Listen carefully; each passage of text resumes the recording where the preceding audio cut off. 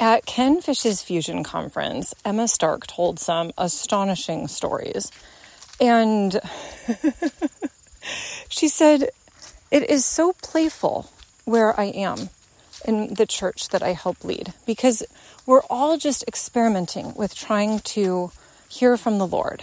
And so she said there was one time she was trying to get some work done and her assistant came in, or one of the employees, and was like, Emma, there is a door in the main room. It is like an open heaven door that we need to walk through right now. And Emma was like, well, okay, kind of like there's other things that we could be doing, but all right. So she got up and she went and she, as the head of the organization, went to walk through, and she kind of circled the room. Nothing happened. And her assistant was standing there with her mouth agape, like, oh my goodness. And she said, Emma, you walked right into the doorpost. Now, again, this is an invisible door. I'm not going to say it's imaginary, but it's invisible. So, of course, Emma didn't know exactly the dimensions of this door because she couldn't see it. This was only seen by her assistant. And so this time, maybe the assistant helped demonstrate where the door was. And Emma said, so I walked through this invisible door and immediately fell out in the spirit. And then I guess all of her staff also walked through the door, and they also fell on top of her, and they were all just in the spirit for a while.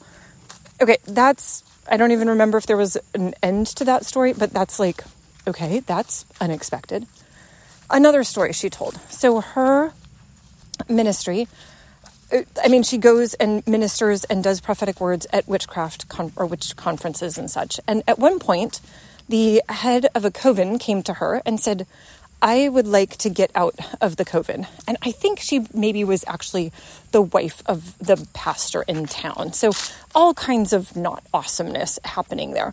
And Emma was like, okay, I'll help you. How hard could it be? And as she said, it turned out to be a lot harder than she had realized. But at one point, she was like, why are the witches always tracking our movements? Why do they always know where you are? And the woman said, oh, they implanted a tracking device in my left breast. And I don't think an imaginary one or a spiritual one. I think an actual, she had surgery in order to do this. So, oh my goodness, Lord, the ways that we are unkind to your creation is truly almost beyond imagining. And so Emma said, well, maybe we can get it out with using supernatural means. And I don't know why she even had this thought, but I think this is kind of just the sort of unexpected, out-of-the-box thinking that she's seeking to live in at all times. And so she said, I went to this woman's house and she laid down maybe on her table or something. And she said, it's all kinds of funky, right? To do surgery on a breast with an invisible scalpel, oh my goodness. And so I guess, the woman just kind of exposed the skin, and Emma took this not imaginary, but invisible scalpel. And I don't know if she called it the Holy Spirit scalpel, but basically was Holy Spirit, you need to guide and help. And so she took this and, just kind of was praying it through. And all of a sudden the tracking device fell out in her hand. So again, this wasn't in the natural. She wasn't holding a scalpel, but was actually dealing with the skin, and actually the physical manifestation of this tracking device fell out.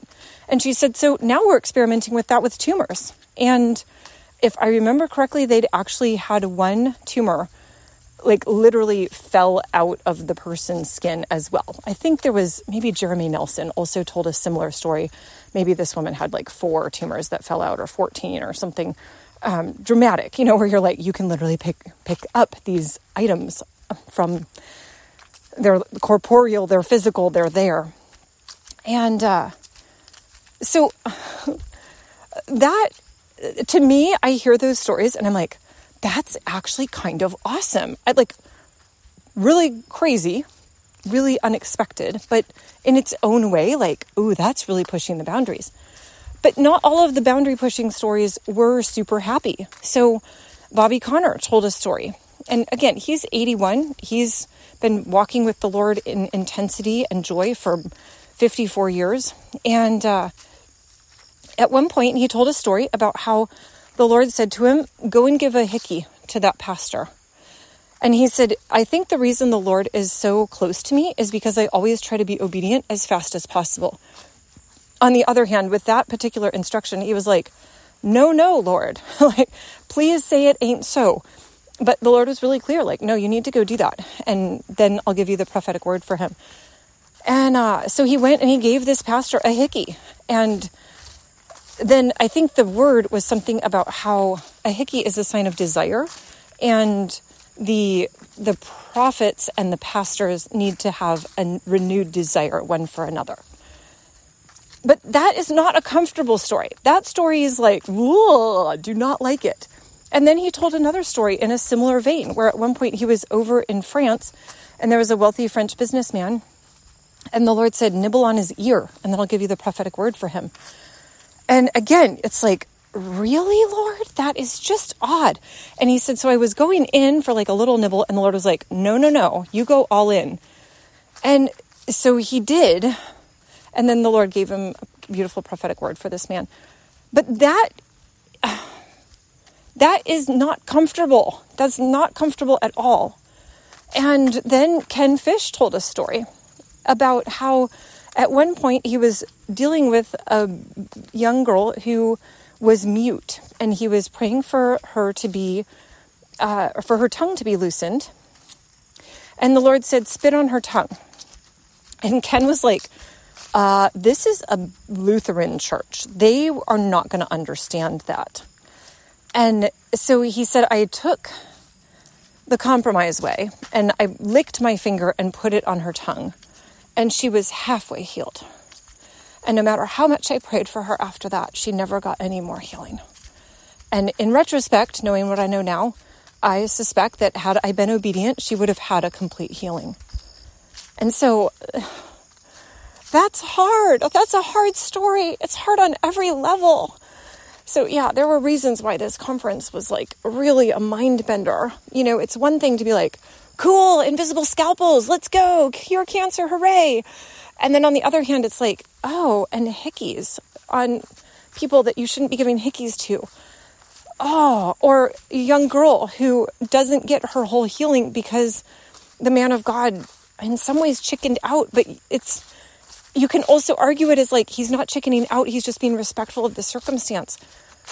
That is hard. It's hard. And so, Lord, I come with this little batch of stories that you could say I continue to wrestle with them. I wrestle with them because they're hard to hear. They're hard to navigate. They're hard to understand. Like, how do I even incorporate that story into my own life? And then how do we get to a point where we really recognize, like, oh, it's the Lord who's telling me to give a hickey to that man? That, even with that, I'm like, I don't think I hear from the Lord clearly enough to be able to say for sure that would be the case. And so, Lord, I'm asking for an upgrade in our ability to hear you, that we would have an upgrade in our ability to understand what you're saying and what you're asking of us. Yeah, thank you, Lord. We love you. Amen.